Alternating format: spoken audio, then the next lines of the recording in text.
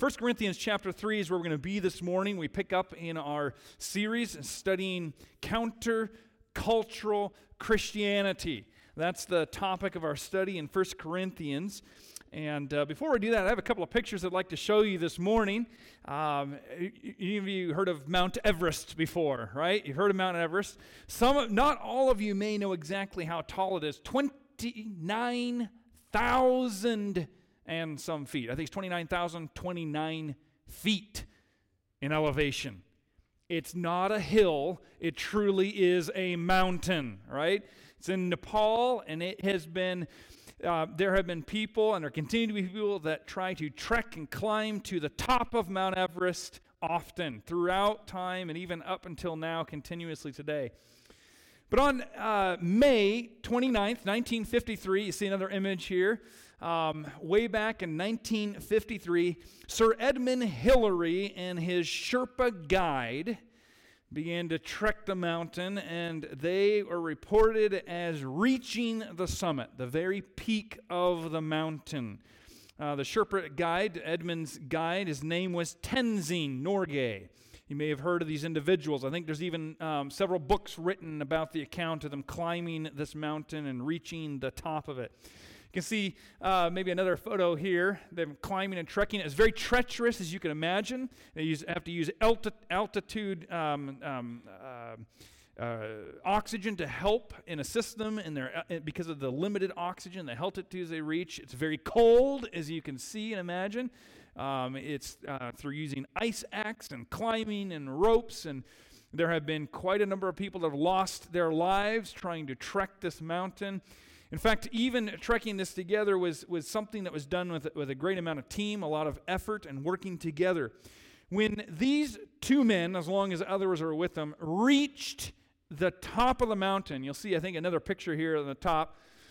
Who do you think is standing here at the top? It wasn't Sir Edmund Hillary that was at the top here in this picture. The individual in this picture is said to be his Sherpa guide, only the guide that was there to help them reach the top. And there's a picture of them holding his ice axe with the multiple flags. I think 4 different flags attached to the flag, attached to his axe at the top of the mountain.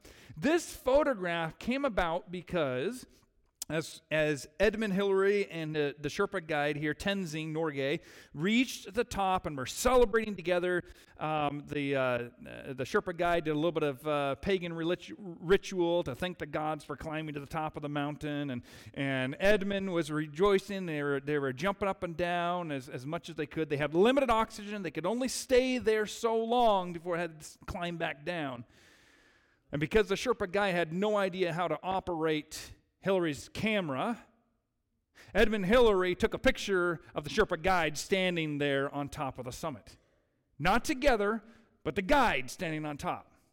Now, this created all sorts of intrigue because later on now, journalists and people that were interviewing them afterwards began to ask questions. They wanted to know who reached the top of Everest first. Who is it that is to be praised for getting to the very top first? Well, the answer was reported by a man named John Hunt, who was the expedition leader and coordinator for this expedition to the top of Mount Everest. And he replied to the journalists in their questioning and badgering them for who reached the top. He said this, and I quote, "They reached it together as a team."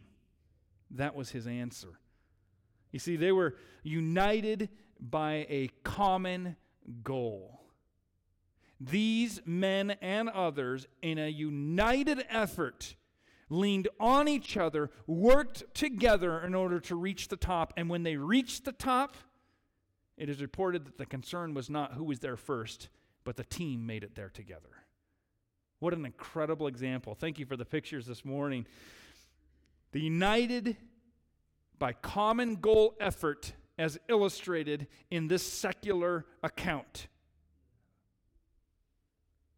Neither was concerned who should receive the credit. Instead, the statement is given that the credit was given to the united effort of the group together, the team.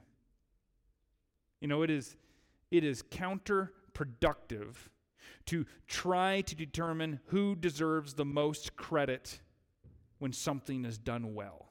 When we try to, as a team or a body of Christ, try to find out who exactly is to receive the credit, who is the one to be the face of fame in something, of success, it works to be counterproductive in God's plan of God receiving the glory through using His humble servants, you and me, His church. The church of Corinth was divided. We've been talking about that at great length for weeks now. You see that looking back over chapter 1 of 1 Corinthians, chapter 2 of 1 Corinthians, and into chapter 3. In fact, all the way up through chapter 4, Paul continues to go back and talk about the division amongst the church in Corinth. Some followed Paul, some followed Apollos, still others followed Peter. Some said they didn't need to follow anybody but Christ. They worked to be divided because of the pride that had ingrained them and the society of culture that they had taken upon themselves to think secularly, worldly in the ways of Christ. And so Paul instructed them, as we see in 1 Corinthians we're going to see in our text in chapter 3, verses 6 and 7. Paul says, I planted, Apollos watered, neither is he that planteth anything, neither he that watereth. He reminded them that they were, listen, laborers together with God. This is what the Apostle Paul is reminding them. And as it is God that gives the increase to ministry.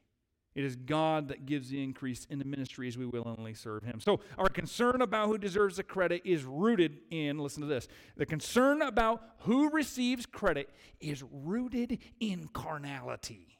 Thinking carnally, thinking worldly, fleshly is what seeking to see who receives the praise is rooted in. And thinking that way, thinking carnally, only works to rob God of the honor and the glory that we've been singing about this morning that He and He alone deserves. So, this morning, I encourage you, before we go to prayer, God wants His church to reject carnality and seek to revive concord. There's my C word. What is concord? Harmony, united effort, agreement, unity together. Father, as we study the Word this morning, as we go into the text this morning, I thank You for the privilege to be able to see the Scriptures that are relevant for today without us having to make them relevant. They are descriptive of the temptations that we have as a church and as Christians. Lord, we need to be submissive to You. We need to put to death pride in our lives. We need to seek to be united scripturally in our endeavors and efforts of ultimately seeing You glorified and furthering the kingdom. Lord, thank You for these tools that You've equipped us with, and help us to identify how similar we can be to the things that Paul is writing about here in Your Word. In Jesus' name we pray. Amen. Let's firstly look at 2 points this morning. We'll look at the passage in 2 chunks this morning, okay? So 1 Corinthians chapter 3, if you have a Bible, you're going to look there. In verses 1 through 3, we see a number of things. What we're going to see here is Paul begins to flesh out and identify for us the root cause for the division that he has been talking about. So he's been labeling, you're divided here, you're doing this, and that's division, and you're thinking this way, and you're acting this way. But now he really gets down to the root cause of why they're so divided. Here it is in verses 1 through 3. We see this. The root cause for division is carnality and immaturity, those two things. Carnality, thinking carnally, fleshly of the world, not spiritually, and being immature in the faith. These are the root causes. So we see this. In chapter 3, Paul identifies these root causes of division. Paul had to talk with them as if they were babes in Christ. Look at verse 1. And I, brethren, could not speak unto you as unto spiritual, but as unto carnal, even as unto babes in Christ. He's calling them a bunch of babies. He's trying to stress the point that they were so immature in the faith that he couldn't even speak to them and preach to them and write to them in the rich depth of theology and teaching of God's word that they needed, because they were so immature in the faith that they would not have been able to understand what he was sharing with them. There's a great deal of learning and unlearning as we go in Christ, isn't there? As we mature in the faith, in our journey in life as Christians, as we come to know more about the Bible, as we study it, as we learn it through experience and through trials and through difficulties, as we grow, we realize there's things we got to continually keep learning. There's things that we have to put away from us and erase from our practice and unlearn in our old fleshly habits as we grow in Christ. In fact, our growing and maturity in Christ hinges upon whether or not we are willing to hear and to obey the will of God. You realize that? If you think there's a way this morning, let me just be very clear and very blunt with you in a loving way. If you think there is a way to circumvent God's pattern for spiritual growth, fast track in another way, or use other tools to increase your faith in Christ other than what God has provided through his word, you are sadly mistaken. It is through God's word and time in it and sitting under the teaching and the preaching of it that we grow, and we as we not only hear it, but as we obey what God has given us, we begin to grow or to conform to the things that God reveals in his word for us. You know, when you picture this morning, you plant a small new plant. Let's think like farmers this morning or gardeners. And we plant something, just that little seed, and it begins to grow up and push up through that topsoil. Isn't that fun to see, right? And you begin to water it, and it grows a little bit bigger. But if you're outside in a garden area, there are other things that compete and grow up next to it, aren't there? There are other weeds, and you begin to pull those weeds out and pull around it and everything. But you don't get out the shears and start hacking off things on a little tiny plant yet, don't you? You wait till it gets a little bit bigger. When it's little, when it's immature, you just kind of give it some space and some room, and you're not poking and prodding and clipping and pulling and pruning on it quite yet. You don't even really stake it up against something else or anything else until it gets a little bit larger. But as it grows and it gets a little bit bigger, then comes some pruning. Then comes some taking off the dead branches and staking it out so it remains strong. This is kind of the thinking that Paul is using here. He's talking to these believers in Corinth, and he says, "You're so immature in the faith. You know, up till now, I've been ministering to you by feeding you spiritual milk as opposed to T-bone steak. You haven't been able to handle these things yet, but then in this text, we see that he's starting to get a little bit more pointed. He's beginning to exhort them and to rebuke them and to correct them, saying, it's time to grow up.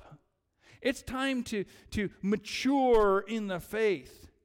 You need to step it up a little bit here in order to grow and to be healthy. And so in a similar way, there comes a time in a Christian life, like we see kind of in a young plant that we're growing.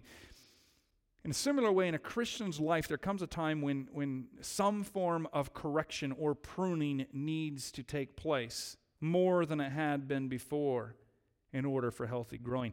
And it is by this pruning, by this correction kind of process that Paul is speaking of to the believers in Corinth.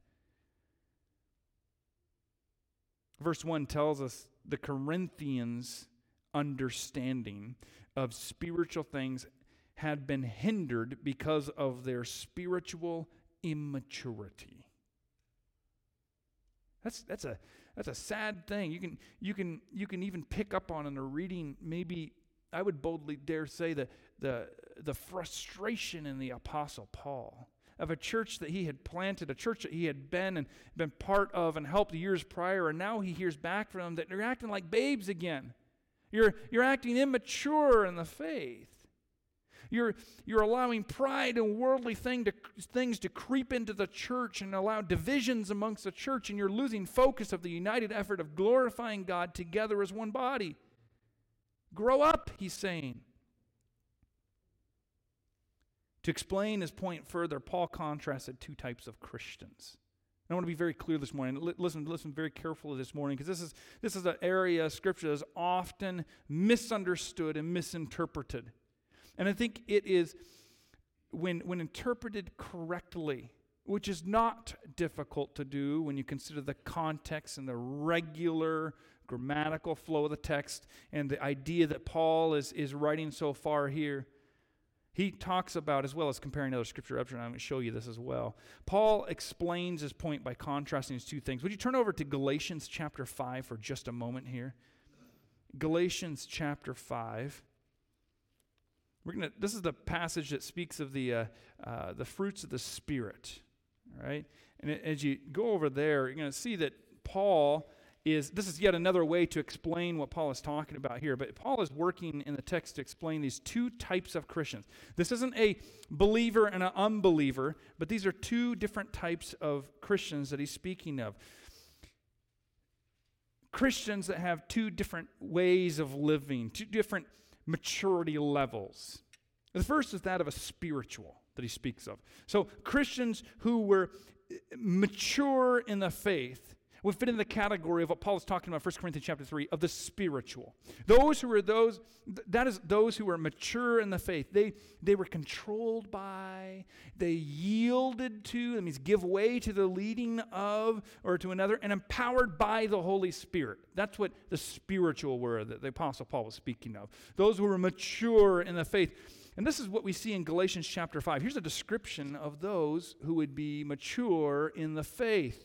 Galatians chapter 5, verses 22 and 23 tell us, but the fruit of the Spirit, so one is controlled by the Spirit. This is the fruit. This is what would be manifest in the life of one who is controlled by the Spirit. Love, joy, peace, long-suffering, gentleness, goodness, faith, meekness, temperance. Against such is no law. These would be descriptive manifestation of the fruit of the Spirit of one who was spiritual, mature in the faith. Now contrast this to the other type of believers that the Apostle Paul was talking about that would have been prevalent in the church of Corinth, and that is the carnal. Paul talks about the carnal, those who live according to the flesh. These are Christians who were immature in their faith. They were living carnally. Not that they were saved and unsaved, but they were Christians who were mature in the faith, and there are Christians who were still hanging on to the worldly, fleshly ways. We see this also in Galatians chapter 5. Look again, Galatians chapter 5, verses 19 through 21 describes what would be seen in one who is not yielding and controlled by the Holy Spirit, but immature and carnal in their faith. 5:19 of Galatians says, now the works of the flesh are manifest, which are these: adultery, fornication, uncleanness, lasciviousness, idolatry, witchcraft, hatred, variance, emulations, wrath, strife, seditions, heresies, envyings, murders, drunkenness, revelings, and such like. Of the which I tell you before, as I have also told you in the time past, that they which do such things shall not inherit the kingdom of God. Paul, in Galatians, the description there in that passage is, these are the things of the flesh, these are the things of the world, these are things that you should not be living by because you have the Holy Spirit in you, and you should be controlled by the Spirit, producing godly fruit. So back to our passage in 1 Corinthians 3, you see that Paul is speaking of the spiritual and the carnal in verse 1. He's addressing, remember, the letter is written to Christians in Corinth. He's writing to the Corinthian believers, and he says, some of you are carnal, some of you are spiritual. Both kinds of folks, listen, you need to remember this, both kinds of folks that he's writing to are saved. However, they each had different kinds of relationship and obedience to Christ. Now, when a sinner becomes a Christian, the old nature, the flesh, is positionally crucified. It is put to death at salvation. Amen for that. We are no longer enslaved and bound by the flesh at salvation. Our old flesh is rendered ultimately powerless in our lives as Christians. However, the flesh still maintains influence in the life of a believer. No longer control, but influence in the life of the believer. The influence is not removed from the Christian.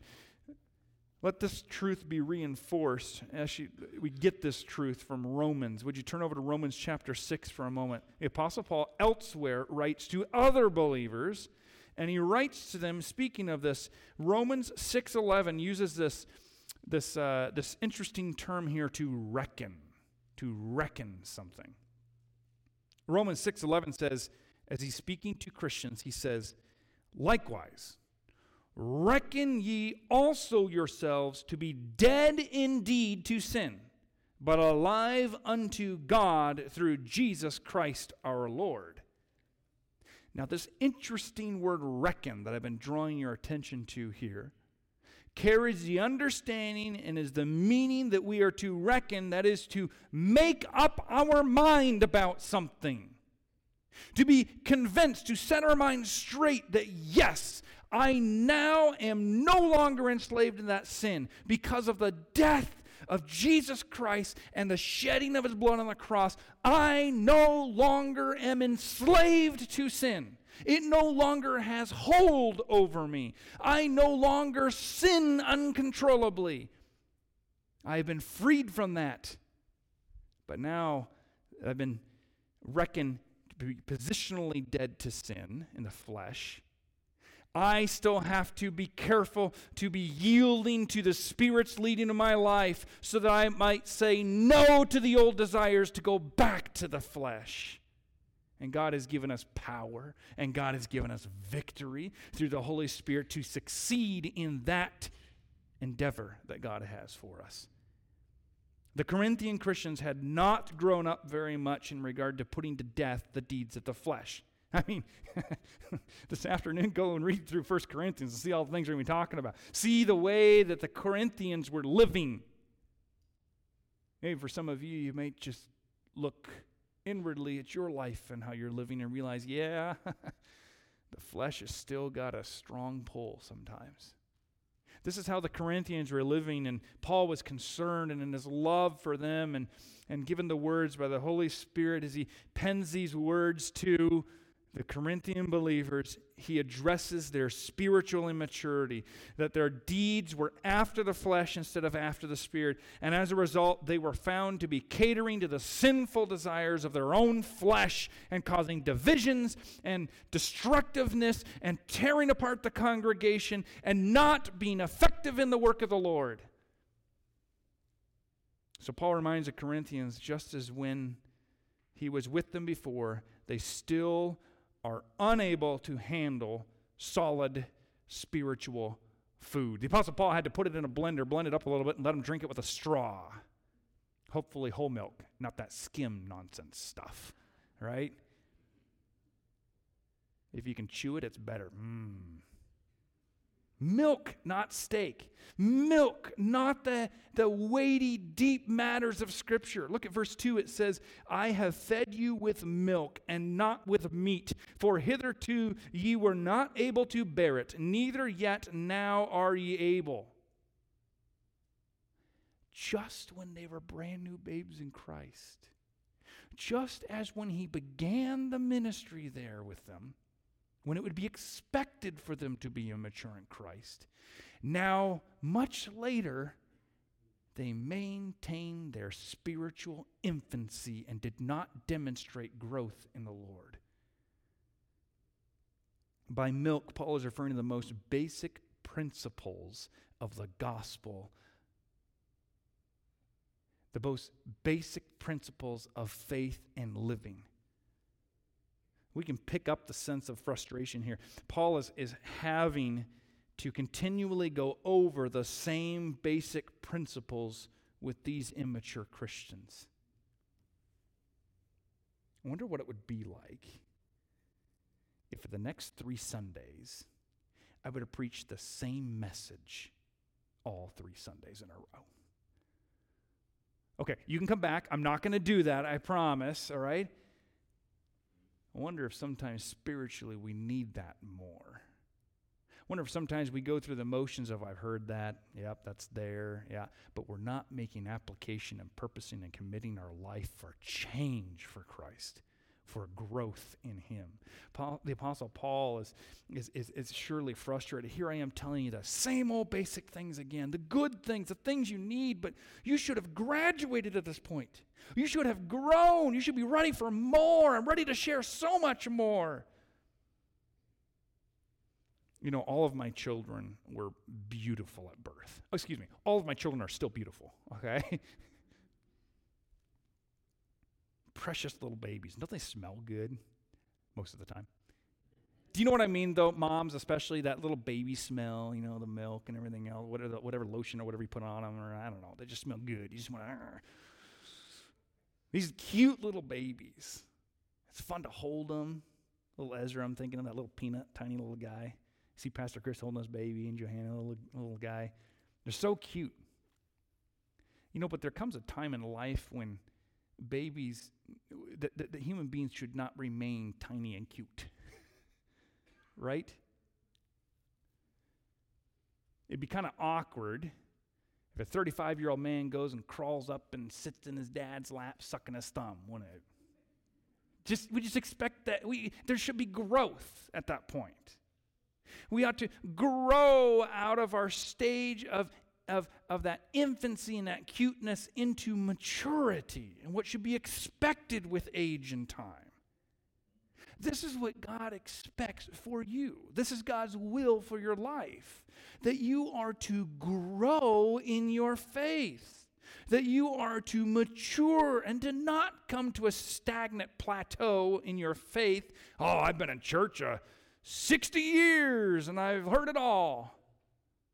Dear brother or sister, if that is your claim, you are mistaken. We are to continually grow, and the only way that growth comes about is by spending time in God's Word. Dear church, dear Christians, it is by feeding on the Word of God that the Christian grows spiritually. And the way one feeds on the Word of God by Jesus Christ's design is being often under the preaching and the teaching, the right teaching of the Word of God. That means when there are services held, you are there. When there's a study happening, you make every effort to be part of it. When you're at home alone and leading your families or in your own place, you ought to be in God's Word devotionally and studying often, daily. This is how we grow. This is how we mature in the faith. God has given us the food that we need. And it leads to anemic Christianity, ineffective churches, when people begin to shelf the food that God has given them and curb the opportunity to grow spiritually in the faith that God has designed for your life, for my life. Self-examination question should be something like this: is my life characterized by the flesh or by the Spirit? This letter was written to you, to us at Calvary Baptist Church. Which one of us, and no pointing or looking around, which one of us would be noted as the carnal? Those who were immature in the faith and living after the flesh, or those who were spiritual, those who were maturing in the faith? Paul then reminds the Corinthians, look at verse 3. Paul then reminds the Corinthians that their present behavior shows that they were walking in the flesh. Verse 3 says, "For ye are yet carnal, for whereas there is among you envying and strife and divisions, are ye not carnal and walk as men?" Listen, a Christian who is walking according to the flesh, as the Corinthians were, is one who is serving his own desires. There's a phrase, It's been coined long before me and by someone else. You may be familiar with it. It goes like this. Just two choices on the shelf. Pleasing God and pleasing self. It's helpful to be reminded of that. It's something that often we share and seek to instill in our children as we raise and train them. It is true spiritually. Two choices on the shelf. Pleasing God or pleasing self. Oh, we work really good at trying to create choice 3 and 4 and 5 and 6 and the in-between choices. But there are only two. It's either pleasing God or it's pleasing self. Living according to the flesh means self is on the throne and Christ has been dethroned. Did you know selfishness is a primary characteristic of a fleshly life? Selfishness is a primary characteristic of a fleshly life, a life that is lived seeking after pleasing self. You see, strife occurs in the body of Christ when Christians put their own interests over the interests of others. Seeking to force your intentions and your opinions and your thoughts in a way that you're not happy until someone else is submissive to that way of thinking or accepts this idea or does what I want to do. This is selfish carnal living, Paul says. And this type of living, this type of selfish desire, it hurts people. It causes offense. It divides and curbs the work of Christ in the body. Romans chapter 8. Note this down, would you? Romans chapter 8, verses 5 and 9. I encourage you to read that this afternoon. Romans chapter 8, verses 5 through 9 describes the differing natures of the carnal and the spiritual. The one who is mature in the faith and the one who is unspiritual. Be good to read that passage. We're going to move on to verse 4 here in chapter 3 of 1 Corinthians. We're going to see lastly this morning the right cure for division. Paul's called them out. He's laid it all out. Here's what you're doing. This is the root cause of what you're doing. You're living carnally. There's divisions among the congregation, and here's what you need to do about it. Here's the right cure for this type of living. The cure comes in twofold answer and response, and that is a correct focus that revives concord. A right action that produces a right result. So in the form of a rhetorical question, Paul exposes the ethos. That's the spirit of the congregation. The way that they were of the Corinthian church. In verse 4, he says this, "For while one saith, I am of Paul, and another I am of Apollos." Here's the question, rhetorically. He says, "Are ye not carnal?" He says, this is what you're saying. And you're telling me that's not a carnal way of thinking? And by now they surely know the answer as this letter would have been read to them. It was a very divisive spirit that those Christians had. It was that divisive spirit that proved their carnality in thinking only of themselves instead of others. Look at the next several verses. Look at 1 Corinthians chapter 3, verse 5 says, "Who then is Paul and who is Apollos, but ministers by whom you believed, even as the Lord gave to every man? I have planted, Apollos watered, but God gave the increase. So then neither is he that planteth anything, neither he that watereth, but God that giveth the increase." This is the right focus. This is the right result. Paul reminded them that Apollos and himself were just servants of God and that it was God who was working through them. Dear friends, it is when we lose this focus that the church suffers. It is when we lose this focus that God no longer receives the glory in our ministry.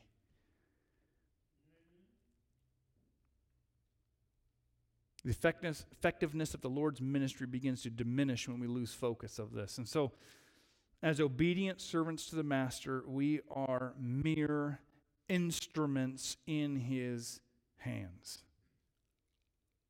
Consider how much. Let's go back to the plant illustration for a minute. Remember our small little plant? It's still growing. It's getting bigger. Seasons are passing. We water it. Sunshine comes down. All the things, the oxygen, all the stuff, the soil, the fertilization, all the processes that go on. Consider for a moment all of the work that we do in growing a plant. Let me help you rethink that. Let's consider how little we do in growing a plant. So we might water it a little bit, might do a little pruning, we might fertilize it, but all these other elements that God has created and that are of God's and that are God's process is the one that's growing that plant, isn't it? I think we need to step back sometimes and realize that we are not as great at gardeners as we think we are. It is God that provides the increase, not you and not me. We are gardeners used of Him in His garden, and we are used by Him as He finds us fit for service. But it is God that does the growing. It is God who is primarily responsible for any spiritual benefit that came through the ministry of the apostles, and Paul wanted them to hear and understand this. Because the congregation was setting up leaders. Oh, look what they did. Oh, look what he's done. I'm a follower of him. We, servants of God, do almost nothing in comparison to the amount of work that God is responsible for in bringing a person to the saving knowledge of Jesus Christ. That's the ultimate goal in ministry and glorifying God. Seeing others turn to Jesus Christ for salvation, for saving faith in Jesus Christ, and discipling them so that they can be trained to disciple others. It is God that does the increase in this work. Would you consider for a moment here, I've heard this illustrated well to me before this way. It helps me think this way. Picture an extraordinary, whatever, the most wonderful, amazing painting that exists. We're in an art gallery. You see this beautiful painting. It's amazing. And then looking at this painting, you see it? You're looking at it. You're not sitting there thinking this. My, that paintbrush must have been amazing. Doesn't that sound kind of silly? My, that paintbrush must have been incredible. Oh, the fine hair on that paintbrush, the length of the wooden handle of that paintbrush. I mean, look what that paintbrush accomplished. Just sounds ridiculous, doesn't it? How about this one, right? Some of us builders, we look at an extraordinary building, wonderful architecture done, beautiful building. It took lots of work. It was done by a great, renowned architect, world renowned. And we sit there and look at it and we go, man alive, can you imagine the hammer it would have taken to build this building? What an incredible hammer that built this place. We can go on and on and on and on with the illustrations. But do you already see the point? You and me, as Christ's church, are but instruments. It is God that does the constructing. It is God that is to receive the glory. It is God that works in and through the instruments, that's you and me, that are fit for service, equipped for service for God's glory. Not for man's, not for the paintbrush, not for the hammer, but for the one that accomplished that work. So let's not get caught up in the instruments when God produces the results. The God-produced results are His. They're not yours. They're not mine. And so a corrective focus works to revive this concord, this harmony, this unity again. When we look and we have this correct focus on who has received the glory, let's finish out with verses 8 and 9. It says, "Now he that planteth and he that watereth are one, and every man shall receive his own reward according to his own labor. For we are laborers together with God. Ye are God's husbandry. You are God's building. What an encouragement to know that whatever part you have in the Lord's work, we've got a lot of little moving parts in this church. We have a lot of behind the scenes, unseen laborers. We have many people that do a lot of things that are very important that may not always see public recognition for.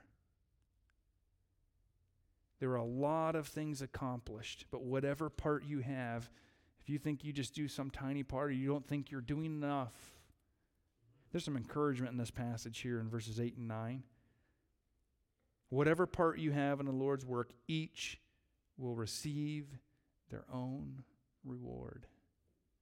Oh, we'll be judged for what we have done and what we have not done in this life, but each will receive their own reward. You see, the factions, the disunity, the division within the church were utterly ridiculous. They were silly. They did not need to take place. They were all serving the same God. They were on the same team, working towards the same goal of seeing God glorified, not man, working together as one body. So let's not get caught up in the instruments when God is the one who produces the results. We are, in fact, laborers together with God. So implied is that Paul, Apollos, as well as the Corinthian believers were all on the same team, working for the same goals, what they should have been. We should be pulling together rather than fighting with each other. And God uses us to make things happen in His church. God uses us as His instruments, His tools. We do different things, but God makes it successful. It is God that produces the fruit. So our focus should be that of serving God. Remember the united effort climbing up to Mount Everest? Remember Sir Edmund Hillary? The one from Britain, the one standing on top of Everest, holding the camera, taking a picture of the Sherpa guide. The one that was there to only help him get there.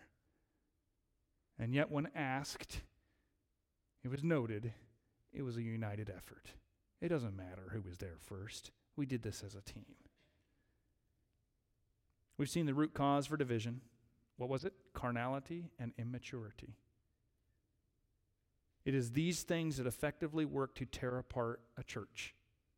So the right cure for division is correct focus, which works to revive concord or harmony in the congregation. Let me ask you this. Real time, real talk here. You ready? The rest is all real too. We're going to get really real in life. Would you be willing, would you consider this morning, individually but corporately together, would each one of you be willing to commit this morning to a harmonious focus of seeing the church grow and bear fruit as we work together in harmony? Each one of us needs the other in order to fulfill God's purpose. That's the way the Lord has uniquely set up and divinely set up the church to function. Serving together on the same team well means not fighting over position, not fighting for claim to results, not fighting over who has ability and who doesn't.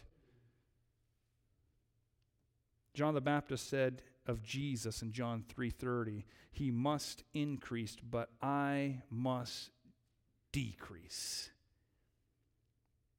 Finally, if you have not acknowledged your sin and need for salvation this morning, then you are not part of the team. But God offers the answer for that through the provision of His Son, Jesus Christ, and salvation that's received by God's grace through faith in that work for the forgiveness of your sin. You can be part of God's family. You can be forgiven. Know that your eternal state will forever be in the presence of God and be secure and irreversible if one simply turns from sin, repentance, acknowledging Christ as personal Savior, the one who alone offers the forgiveness of sin. You can be part of the family of God this morning and unite in the united effort of glory to God. Father, as we close this morning, this portion of the service, we thank you for the reminder, a sobering reminder of our responsibility as a church. Lord, thank you for equipping us with tools, and I thank you for this congregation, for their love for you, for their desire to serve you. We give you praise for the way that a number of ministries have worked well, how you have produced fruit through this ministry, and we are even seeing the increase of that in this congregation to this day. Lord, help us to remain focused on you receiving the glory, living lives as Christians, yielding to the Spirit's leading and emboldening and empowering us, equipping us for service. In Jesus' name we pray. Amen.